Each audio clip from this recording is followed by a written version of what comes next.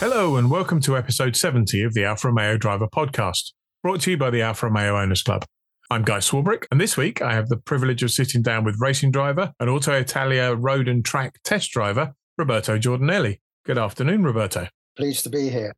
Yeah, one of the reasons we're having the conversation is your new book, which we'll talk about later on. But I just wanted to go back to the start, because lots of people will have seen your name in magazines like AutoItalia, but possibly don't know that much about you and your background. So if we go right back to the beginning, you were born in an area that was featured in the latest Stanley Tucci In Search of Italy series as a region of Italy. But it's a region that some of our listeners will probably be more familiar with than others, isn't it?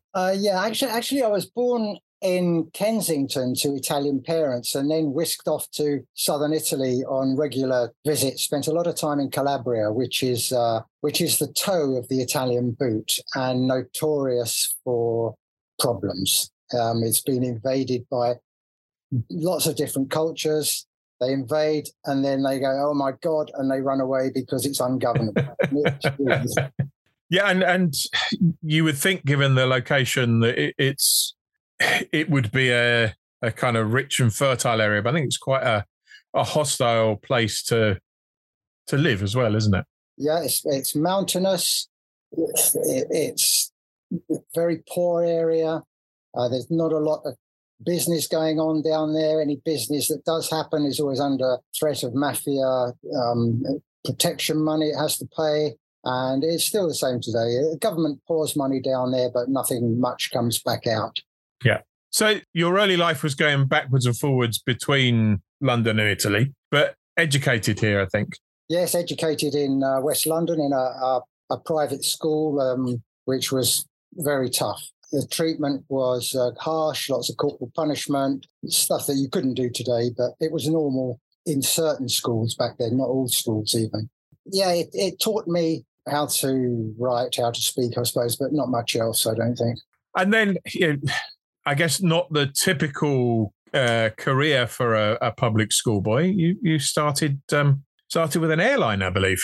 Yeah, I didn't know what to do when my school report said that I would have done well had I attended, but I had long periods in Italy, and that limited my studies. I got to 5 GCSEs, GCEs they were called then, quite tough. And I was already hooked, fascinated on motorised transport. And I was taken to a careers advisor who asked me what I did at the weekends. And I said, I try and make my Lambretta go faster. What, with your own hands, you do it yourself? Yes, right, off you go, engineering. So I was put into an engineering company with 1.5 days per week at Twickenham Technical College. And that's it. I did a 5-year engineering apprenticeship. From that, I needed to buy a house and I didn't have enough money. So British Airways offered me about, I don't know, a few pounds a week more. It wasn't very much more, but it was enough to buy a house. And so I went to British Airways and it was the amalgamation period of BOAC and BEA. And was there for a year. It was a job for life, and I didn't like it. I didn't want to be at British Airways for the rest of my life. I wanted to be messing around with racing cars, and so I left just to do that. So out of the airline and into the motor trade, if you like, what were the early jobs in motor engineering? Okay, I had already, during my 5-year apprenticeship, I already built my own competition car, and I raced that at Wimbledon Stadium and did very well. And it was a production car sprint, and it was the finals, and I came second by narrowest of margins. But that got me hooked. I went to Brands Hatch, to the motor racing stables there. And then when after my engineering studies were finished, 5 years were up, and British Airways, 1 year, I left to help my mother's company. My father had a job in the city in London. But my mother was part of a business, Rossi Cafe restaurant, Rossi ice cream business, a Rossi workshop garage, and they were struggling financially. And I went there and revolutionized every department and turned it into profit. But my main attraction was the workshop because it was somewhere I could mess around with cars and in there, with a friend, we built a special saloon, Lotus Anglia, and but then that business had to close down because of town centre redevelopment with no compensation. We were out, and I was out, and everybody was unemployed, and I had to start again. So where did you go then? I worked from home, fixing cars, and built. I had an E-Type Jaguar then, raced that, built a completely mad turbocharged car, E-Type wide-bodied thing. Nobody knew what a turbo was.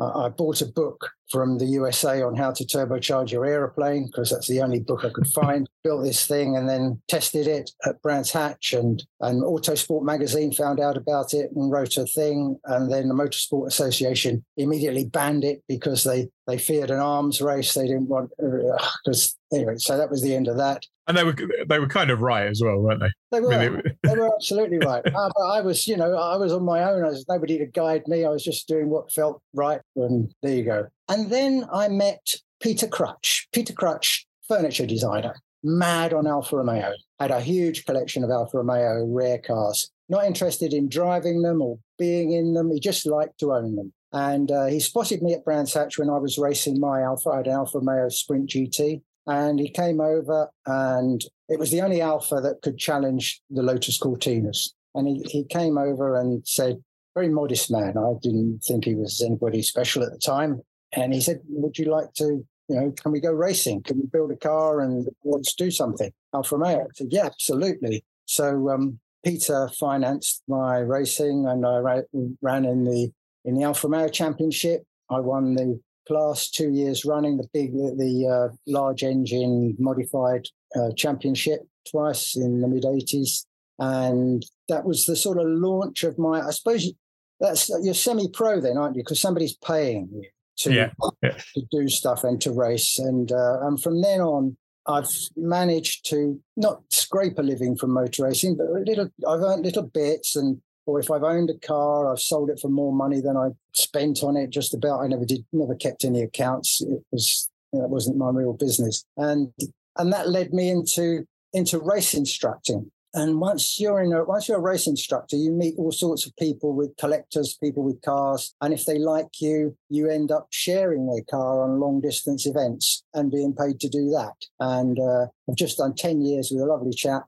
He came from nothing. Track day, racing, 10 racing cars, now British duty, and he's okay now. He's flying solo. He doesn't need me anymore. So I'm just doing little bits of instructing and running my own car. I always wanted my own car, just in case, because nothing is forever. Yeah. So that's the racing side of things. I guess, like a lot of our members, I grew up reading car magazines long before I had a driving license, and the one thing that many of us would always have wanted to be was a test driver and a car tester for magazines. So how did you get into that side of the business? I had quite a reasonable profile with Italian cars, and I knew Phil Ward, who was doing the Italian Car Day. This was way before AutoItalia magazine, and I submitted stuff to other magazines, and then Phil asked me to supply a car for a magazine called Italian Cars, another title that went bust. It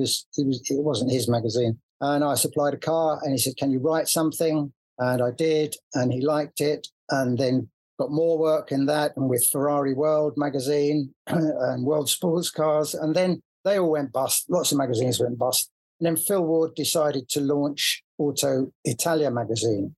He asked me if I'd like to sort of contribute financially. I said, no, I've got too much going on. I can't do that. So I became a contributor, freelance.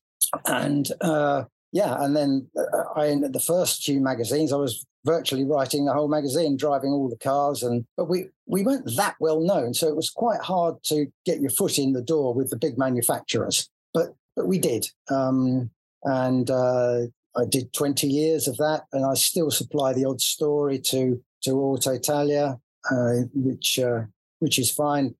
It doesn't pay that well, but that's not the reason I do it. And I think a lot of people kind of assume that when you write those kind of reports, you've got a week with the car or whatever, but often it's not like that, is it? It's a couple of hours or even less at times. So how do you go about making sure that you you know what story to tell about the car? I'm quite quick at seeing what a car is and summarising it. I suppose motor racing helps there, because when you're racing, you're on it first lap. As soon as the flag goes down or the lights go out or whatever type of start you've got, you're flat out straight away, and you just learn very quickly what's going on with a car. And I can do that with a road car. And so, Phil, AutoItalia, they worked out that I could do this. So the cars on long-term loan, usually a week, never came my way. I had them for just a short time while the people higher up the food chain hung on to the cars. But I didn't mind that. I don't mind. I don't have to drive around in a new car. I'm quite happy with old cars on the road. They're less worry. And that's that. So in terms of the process, your engineering background and your motor racing experience tells you what to look for and gives you a feel for the car. Do you record thoughts during the test, or do you kind of thrash it around for 20 minutes or so and then make some notes afterwards, or is it just all stored up in your head? No, I say, but I don't store stuff much in my head. I say my brain is a factory, not a warehouse, so I can't remember anything. But how I do it is as far as I have a camera, so I take lots of pictures. That way I can see things, that I can remember stuff like that. I've got a spec sheet. And I also used to have, don't have it anymore, I have a palm top. Now I use a telephone, which is not as good as a palm top. Palm top's a mini laptop. And you can, and I just make notes with that during the test. Now, a road test and a track test, yes, that involves driving, and it's hard to write and drive at the same time. But it also involves photography. So a professional photographer will want to take shots of the car, stationary and all the rest of it. And there's a lot of hanging about. It's a bit like the film business. There's a lot of hanging about. And during that hanging about, I can make notes there live straight away with the car. That way I record everything. I don't have to remember anything. It's all there on my palm top. And that enabled me to test several cars in the same day, because economies of scale when you're at a test track. Magazines haven't got a lot of money, and that's important. Yeah. And is there a kind of checklist of things that you'll run through to make sure you cover off all aspects of the car and its dynamics, or is it just kind of dependent on where you are for the test and the time you've got? Yeah, things leap out at you quite soon on the car, and they're the things you notice first of all. And then then when you've got time, you think, well, all the things: braking, accelerating, cornering, handling, comfort, noise, practicality, all that comes later, really. The press packs help a little bit that the manufacturer gives you, because that has lots of technical information. And from that technical information, you can see and reinforce your own views that you've had when you were with the car. And has that got more complicated over time as you've had things like the ability to control setup from software in the car? So there isn't one car. There's however you happen to set the car up at the time, whether it's a simple DNA switch on an Alpha, or suspension and throttle response controls and stuff like that. Well, the road cars, there's nothing to adjust. Not in the cars that I've tested. The car is the car, but the racing testing is completely different. When you're testing a car for a magazine, it's how it drives and stuff like that. And you just have to write informative stuff put a few jokes or quotes or something funny to keep people awake. But racing testing is completely different. Racing testing is when you drive a racing car, it's no good coming in and say, well, it understeers, because it's the setup. You can make adjustments to change that. So with racing setup, you're constantly going in and out of the pits, making adjustments, looking at data. It's all squiggly lines on laptops now. It's not seat of the pants stuff anymore. Well, it's both. Very different kinds of testing, racing and testing cars for magazine. One is continuous adjustment and testing, and the other isn't. Yeah. And you've tested dozens, if not hundreds of cars, including, I think, 6 F1 cars. Yeah.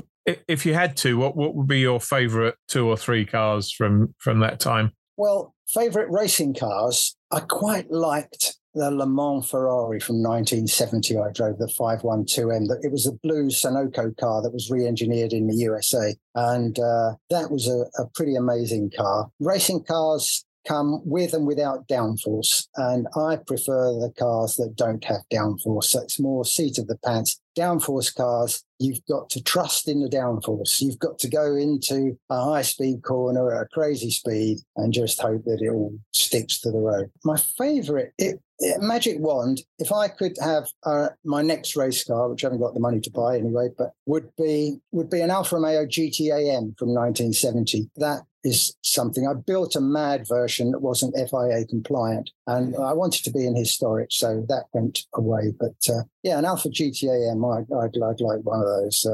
That's seat of the pants, simple, analog, no electronics, run it yourself kind of car. Running cars yourself now is getting quite rare. I call them men in sheds. You go to a race meeting, there are a few men in sheds, not very many. Depends what sort of race meeting you're at. I like the race meetings where there are more men in sheds. I've done lots of race meetings without, though, where it's all pro teams, big trucks. And if you're running a car yourself, then it's quite hard and expensive now. And road cars? Favourite road cars from the... Road cars, I don't drive quickly on the road anymore. I used to once upon a time. I used to be a menace, but I don't now. I'm quite law-abiding now, and I like to be comfortable and up in the air. So SUVs. I mean, we've got a couple of Range Rovers in, one for me, one for my wife. But tomorrow I am going back to the Alfa Romeo world and buying a 147. Because I had to sell my old 147 because it's not ULEZ compliant for the London zone coming out to right next to my house. I'm just outside, but it limits my thing. So, and the Alfa Romeo itch won't go away. So I'm buying a petrol late model 147 tomorrow. I was going to mention that because you contacted me a couple of days ago to see if I knew anybody who had one. So what did you end up with in the end? It's a Collezione, the last one they made, and it's a low mileage car, very low mileage, 30,000 miles. Picking it up tomorrow. Looking forward to getting it on the road. And I guess given that it is an Alfa Romeo podcast, we should probably ask, what other notable Alfas have you owned as road cars? Well, my first time on a track was with a 101 series Giulia Alfa at Brands Hatch in the 60s. And was about 60, 68, something like that. 67 with an Alfa. And I was at a track day at Brands Hatch, going around this absolutely standard Giulia 1600, the sort of roundy shape one, pre-Bertone coupe shape, pre-105, 101 series. And it was my first crash on a race circuit. I haven't had many crashes, 3 or 4. My first crash. And I was going down the main straight at Brands Hatch, and some single-seaters came flying past me, coming into Paddock Hill Bend. I thought, right, I'll show them. So I hung on to them going into Paddock Hill Bend and worked out that a bog standard Alfa Romeo 101 series can't go around Paddock Hill Bend as fast as a single-seater racing car. And crashed it, not very badly, but it was an easy fix, just the rear corner, the rear lamp, really. Lucky. But that taught me a lesson. And that was my first time on track with an Alfa Romeo. Raced the Sprint GT, raced the Zagato body car, which I won the championship with, raced the GTV6, this is racing, not test driving. Test driving, I've driven everything. So racing, Alfas. Well, my mad turbocharged car, 500 horsepower car, that was just amazing. And I regret selling that. But it was a period in my life when I was desperate for money. We bought a house in Italy and we'd overspent, and I needed to sell everything I had to pay the bills. And that had to go, unfortunately. Again, that's the race car side of things. Any Alfa Romeo road cars, other than the 147, obviously, that you would, money no object, that you'd have in the garage? I've been the European correspondent for a magazine in Dubai called Wheels for 20 years. And they sent me to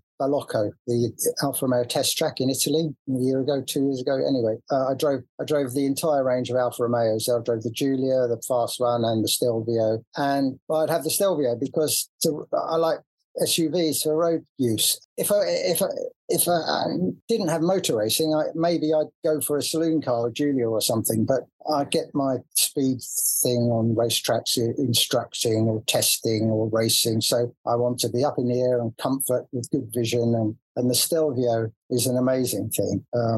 It handles like a sports car, and it's got all the advantages of an SUV. Yeah, I the first time I drove a Stelvio Quadrifoglio was at Goodwood on the circuit, And I mean, you'll know Goodwood far better than I do, but I came out of the chicane and got the right rear wheel on the chocolate blocks on the exit from the chicane and felt the back end starting to go. And I know if I was in a Giulia, I'd have been pirouetting down the main straight for about 10 minutes before it stopped. And the Stelvio just put the power to the front wheels, pulled me out of it, made me look much more competent than I was. And I think, given the choice between a Giulia and a Stelvio Quadrifoglio, despite how good the Giulia is, I'd have the Stelvio too. It's just a phenomenal car. Yeah, it probably saved you, because doing what you did at Goodwood, putting a wheel on the exit of the chicane, quite often will cause you to turn left and go into the barrier. Yeah. You might argue that it was the weight of the Stelvio that put me there in the first place, but at least it got me out of it. I know exactly what you mean by that, because when I was at Bolocco with the Stelvio, I was getting carried away. And then I was going, Bolocco has fast corners, which it was great at, but it also has one really, really slow corner. And I'd forgotten that I was driving a 2-ton car or whatever it was, and the laws of physics took over, and it wouldn't change direction like a fly or stop like a fly. While it's brilliant, and I don't think there's anything else better in that sector, you do have to remember that you've got 4 little rubber contact patches, and I don't know what they weigh, 2 tons or something, hurtling along. It's not a caterer. No, but it is. Yeah, I often say to people, it was about 3 laps into my Goodwood stint before I suddenly realised or remembered that it wasn't a hot hatch that I was driving. It was in fact an SUV, and it's that good that it fools you. But there's a limit. It's something that you're not going to have trouble with on the road. It's only when you do silly things like taking a road car on a racetrack that you're going to find those sort of problems. Yeah. So we've talked about the book. Let's go back to the book. The book came out, a month or so ago? Yeah, 2 or 3 weeks ago. So I guess the first question is, given that we'll talk about the content, and I thoroughly recommend the book, is there still time to get a copy for Christmas? Because it's this will go out on Sunday the 18th. It's going to be a bit tight, but if people put an order in on Monday, will they still get one? Yes. How it works is I'm controlling this. So the order comes into me in my office here, my laptop. The books are here. I pack them. I dispatch them straight away with a courier on their next day service. I don't know whether their next day service is the next day, but it's certainly less than 2 days, or 2 days max, I think, for UK. So yes, 18th, it should be okay. For Christmas, and then you've got something to read over the solstice, a real dark part of the year, and plenty to read. It's a good hefty book, and it's quite an interesting structure, isn't it? Because it's chronological, but it's not a memoir in a traditional sense. It's a series of stories. It's kind of in almost a diary form, but I go off subject all the time to keep people awake. It's not technical. It's not a rehash of old magazine tests. I don't know whether when I was asked to do it, whether that's what they wanted or not. It's just me writing what I wanted to write, and I think it works. I've had good reports from people that have read it, so who knows? Yeah, we got it. We got it just after the deadline for the December issue, so our review will be in the February issue. But for those people who can't wait for the review, just order a copy anyway. It's well worth it. Without giving too much away about what's in it, it's a fascinating read. Thank you. Just looking at the list of cars you've driven on your website, it's close to 500 altogether. Almost 400 Italian cars and over 100 Alfas. The only thing that comes close is Ferrari, which is a dozen or so behind Alfa Romeo.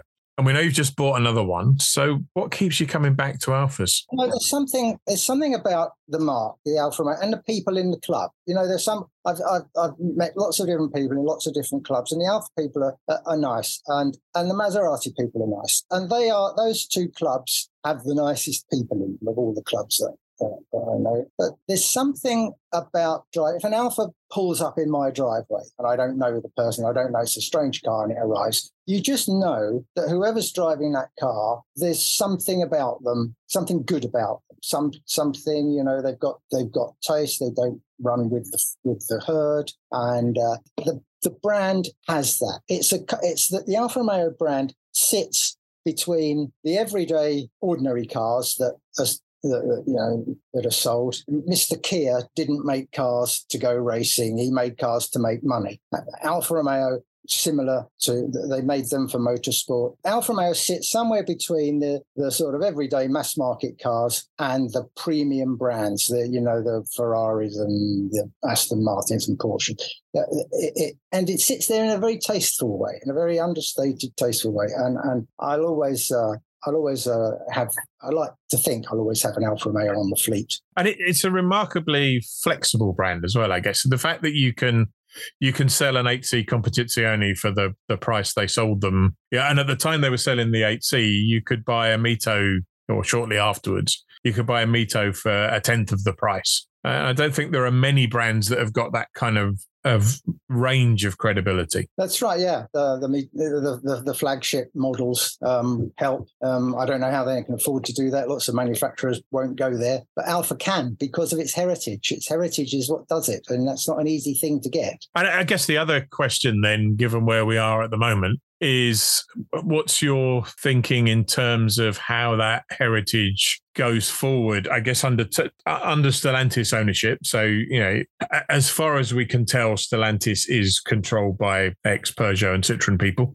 So how does Alfa survive and go forward in that set of circumstances, and the challenge of keeping the spirit of Alfa as we move to electric propulsion? Well, whoever owns Alfa Romeo would be foolish to ignore the heritage, because that's the reason that people buy them. One of the reasons. Electric cars, EVs. Funny thing, you have I don't know how that's going to work, really. The first wave are eco people who are keen and they buy the cars and they're going to get them straight away. The next wave that's happening now are the people who have their own companies and get massive tax advantages by buying them. And the third wave, I get, is going to be the mass market. And I don't know, I meet too many people that say it's too early, or, where are we going to plug it in? How are we going to charge it? What happens when it's a few years old and the batteries are going to be useless? Because, your telephone battery tells you how long the batteries are going to before they're scrapped. So I don't know. I can't see into the future on this. We keep being told that it's going to happen. It's the future. You can't stop it, but I can't see the nuts and bolts of it, how it's going to work. No, and I guess there's all of the practical stuff. There's range and the ability to plug it in and all of that kind of stuff. But I guess the other bit that fascinates me is one of the things that's always differentiated Alfa, even at the lowest points, if you like, when they were forced to part share with GM, is the engines. The engines have always had something about them that's been different to everything else in the market, and that's going to be much harder to do when it's 2 or 4 electric motors and a big battery pack. Yeah, I've tested 4 electric cars, and I don't know how you're going to make them special. You can make them really ridiculously fast, but that's quite dangerous, letting really fast because they're heavy and 2-ton thing hurtling along. Plus, we might be in for some speed restriction that automatic eventually on your cars. I don't know. I suppose they've got to make them lighter, make them handle better, make them, the styling has got to be better. And all the things that they used to do with internal combustion engine cars, they've got to find a way of doing that with EVs, and I guess they will. Yeah, I mean, I drove a 595 SA and a 500E back to back on the hill route at Millbrook 2 years ago, and I was quite surprised how much fun the 500E was. I guess it'll be interesting now that they're around to see how much the Abarth version of the 500 moves that on. But as you say, it's very early days of the kind of mass market fun cars like Alfa with those kind of drivetrains. It's either been the big Tesla saloons or real eco things like the Citroën Ami and stuff. That middle ground really hasn't been explored very much yet. Yeah, I suppose the styling is the thing, isn't it? Because the electric motor is an electric motor, and it's just how powerful you want to make it, and feed it and range. But the styling, I think, and the interiors, and they'll work on stuff like that just to make them stand out, make them be different. Yep. And we hear rumours of a super hybrid Alfa in the next 6 months or so with the V6 from the Quadrifoglio and an electric rear end, or a front end, I guess, because it's mid-engined, isn't it, according to the rumour. Is that something you think needs to continue longer? It's kind of easing us into electric with some more fun hybrids? I guess so. I think the high, it's 2030, is it? They're saying no more pure internal combustion after 2030. So hybrids will carry on. How much longer? I don't know. Another 5 years or something on top of that. Plus, you wonder whether those dates are pulled out of the hat, and they have the ability to change those dates if it doesn't work. So I guess the hybrid is, as you say, the hybrid is the next stage. And of course, hydrogen. You've got two kinds of hydrogen car, haven't you? You've got the type where hydrogen makes electricity, and the type where you can actually run an internal combustion engine on hydrogen. Yeah. So by the time we get into the dates they're talking about, 2030, 2035, who knows? It's predicting the future in mind. Yeah. Well, and I guess the other big unknown is what it does to motorsport, because even if we're able to carry on driving or racing internal combustion engines, the pool of cars to do that from, and the manufacturer involvement in producing new race cars that then get moved down the food chain is going to be an interesting period for motorsport. Yeah, well, they've already run Formula One cars with the existing engines, burning zero carbon fuels, hydrogen, synthetic fuels. Yeah. Maybe that's the way to go for some racing. I don't know. For historics, of course, historics will carry on just like, steam trains carry on. For things where Alpha's been historically heavily involved, like touring car racing, when all the touring cars are electric only, it's going to be difficult to sustain. I mean, the ETCR has been interesting, and I use that word quite wrongly. Well, touring car racing gets its audience on the screen. People watch it on the screen TV, so they don't know what's powering it. It doesn't make any difference as long as they're bashing door handles and it's exciting. Then it'll carry on. Yeah, maybe. We've talked about the journey to get here. What's the journey going forward look like? What's on the plans for next year and beyond? Well, I've got my own race car. I'll be running that. I've got my own fleet of cars to fettle and look after. I do a bit of property maintenance. We've got a place in Italy and a place in Scotland, and this place in Sunbury-on-Thames, and there's loads of work to do there. I'm doing little bits of writing for AutoItalia. I've got little bits of race instruction. I've got more than I need. As for when I stop racing, I'm 75 years old in a minute. So, I always say you're only as old as your lap time. So the lap times are still holding up. Yeah, they're still holding up. So I'll just keep doing it. It keeps me fit. So I should carry on. Mentally and physically. Yeah, absolutely. Yeah. So I'll just carry on doing what I'm doing till I fall over, I guess. Brilliant. Thank you, Roberto. It's been an absolute pleasure. Thank you, Guy. Yeah, my pleasure too. Thanks. Well, that's all we have time for this week, except to say that Roberto's book is available to buy from roberto-giordanelli.com/book for £45. 240 pages and almost 600 images from throughout his career. It's a fabulous gift for any petrolhead, and particularly anyone with an interest in Italian cars. We'll be back in 2 weeks' time on New Year's Day, when we'll be talking to Alan Thomas, the club's modified cars registrar. Episode 71 will be available to download from 1:30 p.m. on January the 1st from Podbean, Podcast Addict, YouTube, Apple Podcasts, and everywhere else good podcasts are found. Until then, stay safe.